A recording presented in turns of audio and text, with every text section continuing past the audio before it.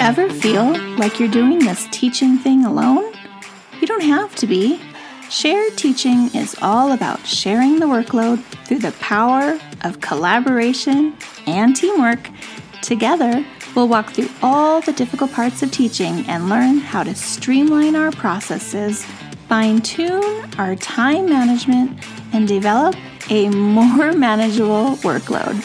If that sounds like a dream come true to you, then welcome to the Shared Teaching Podcast. Let's share in the teaching to make those dreams a reality. Now here's today's Shared Teaching. Welcome back to the Shared Teaching Podcast. I'm your host, Susan, creator here of Shared Teaching. And before we get started tonight, I just wanted to say that I am thinking of all the people that have been affected by the Uvalde shooting. And if you haven't heard yet, if you go to hashtag Teachers for Change or you Venmo at Teachers for Change, you can donate to the Robb School Memorial Fund and Everytown for Gun Safety. And every single penny donated will be split evenly between these two great organizations. And it's just a little way to help if you're feeling helpless.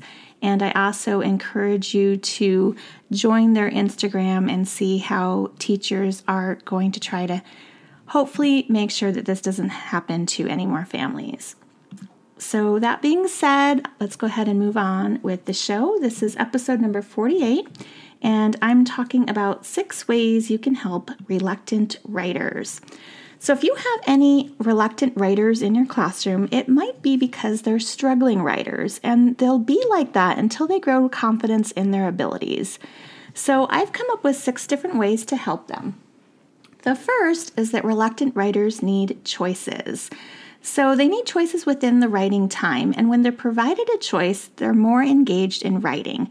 There are several ways you can provide choices during writing time. One of my favorite and easiest ways to provide choice during Writer's Workshop is to offer students a choice of writing utensils. So I usually prefer to have students write in pens because I don't know if you've noticed, but especially in the lower elementary grades, some students get so stuck on perfect penmanship or trying to figure out the spelling of a word that they kind of get stuck there and they don't really produce a lot of writing. So by offering them a pen to write in, they're not erasing and rewriting the same sentence or even the same word or few letters. They're moving on with their writing.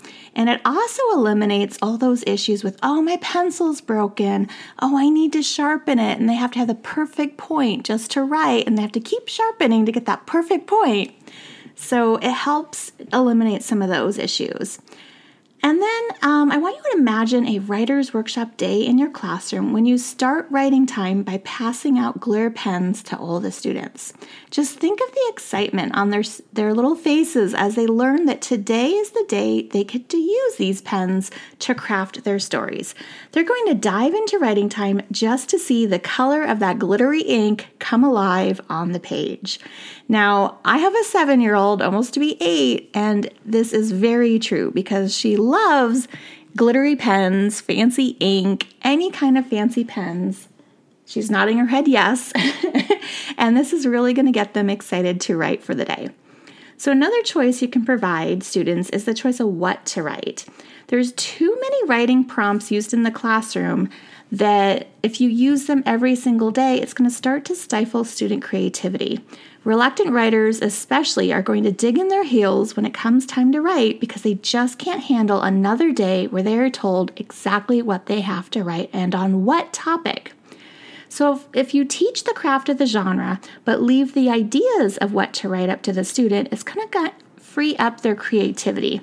If they're interested in dinosaurs, why do they have to write about a historical figure for their nonfiction report? Just let them write about the dinosaurs. The second way you can help reluctant writers is by offering them support. Now, sometimes students are reluctant writers because they are unsure how to get their words onto paper, and this can be especially true in lower grades. If a student is lower academically, they might struggle with how to sound out their words. Writer's Workshop can be a tough time for these students because they know how to write independently, but they just can't get those words out. So it's important to evaluate your class on their writing abilities. When the majority of the class is at the same developmental level in writing, planning mini lessons become easy. However, most of us know this is a very rare occasion in a regular classroom. So think about what support you can offer that the reluctant writers might need and offer them a little bit more assistance. So if you are unavailable, perhaps you can pair up these students to have a writing buddy. I do have a word of caution not always doing a writing buddy because you don't want them to become reliant upon each other too much, and maybe the writing buddy kind of takes over and does all the work for their partner. With the right training, though, a writing buddy can act as a support in helping the reluctant writer sound out their words or put sentences onto paper. It might need a little bit of training, though, perhaps a few mini lessons on how to work correctly with a partner. Providing small group conferences of similar ability students, which I've talked about before, can also help provide reluctant writers with support. This gives you the opportunity to model one thing you want them to practice that day and watch them try it out. This small group could also continue their work together once the conference is done. In pre-COVID years, I like to have students move their seats during writing time to sit in their ability groups. Okay, number 3 is that reluctant writers need tools. So do your students have the right tools for Writer's Workshop? I like to refer to the supplies students use as tools. Somehow just changing that word, supplies to tools, gets more buy-in from the students. Even better if these tools are only used during writing time and not during other subjects. One year I had a fancy little plastic toolbox for all of my groups. So each group had a toolbox. And I called it their writing tools. It had a nice little label on it. And they only got those out during writing time. And they really took care of those supplies. So writing utensils, such as our fancy pens, can be one of these tools. Other tools might be an anchor chart that the students need to use to reference back to the lesson. Sometimes the students are reluctant to write because they don't understand what was asked of them. And other times they just need a little bit more explanation or a visual example, which of course is where making sure you have an anchor chart comes in, because it really helps the students see an actual example of what you're talking about. One of my favorite tools is the writing folder. At the beginning of the year, each of my students is provided with a writing folder, which is all color coordinated. And these blue folders are used only for Writing Workshop and offer a way to hold all their writing, their pre-writing plans, and any additional tools for support. So if you look inside my plastic writing folders, there are alphabet charts, there's a blend and digraph chart, and there's a handwriting formation chart. So think about what the majority of your students might need for writing. Is it going to be a mini word wall, some kind of phonics assistant, some handwriting help? These fit nicely into page protectors that can live in their folders for reference all year long. Okay, the fourth way we're helping reluctant writers today is that reluctant writers need variety. So just like most adults, students also crave variety.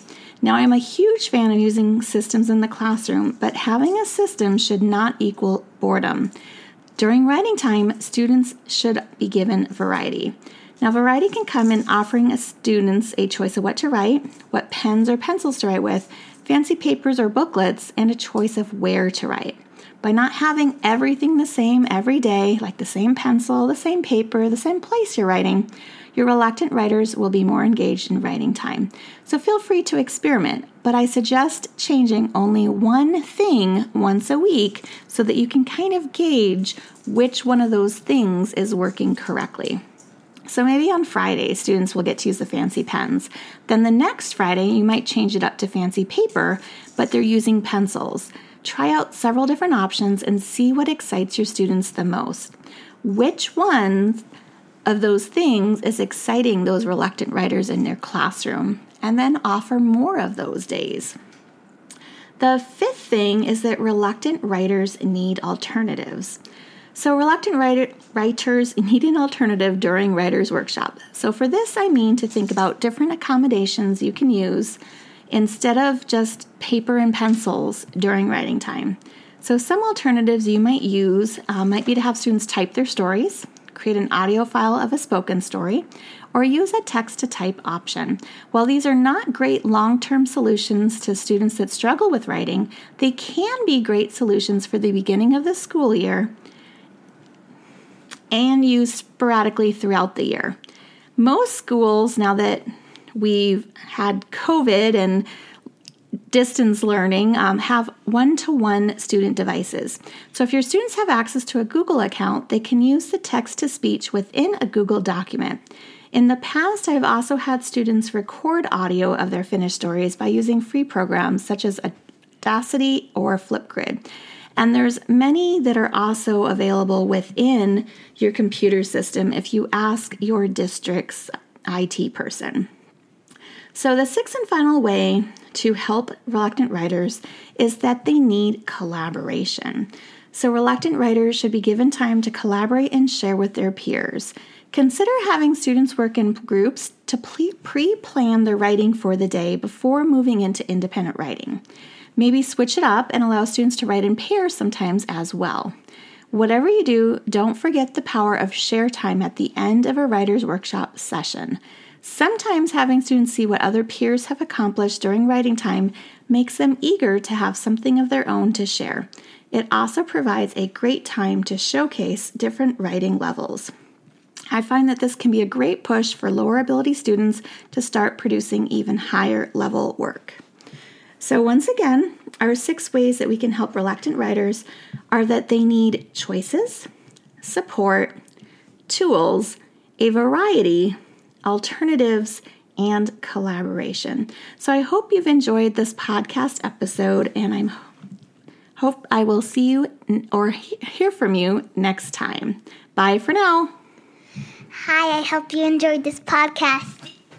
If you've loved this show, then join me in sharing the teaching, Hitting that subscribe button, and leaving us a review on iTunes, so we can be found by more teachers like you who are ready to start sharing the workload. I hope you've enjoyed this episode. Find new episodes each week on sharedteaching.com. Thanks for listening to the Shared Teaching Podcast.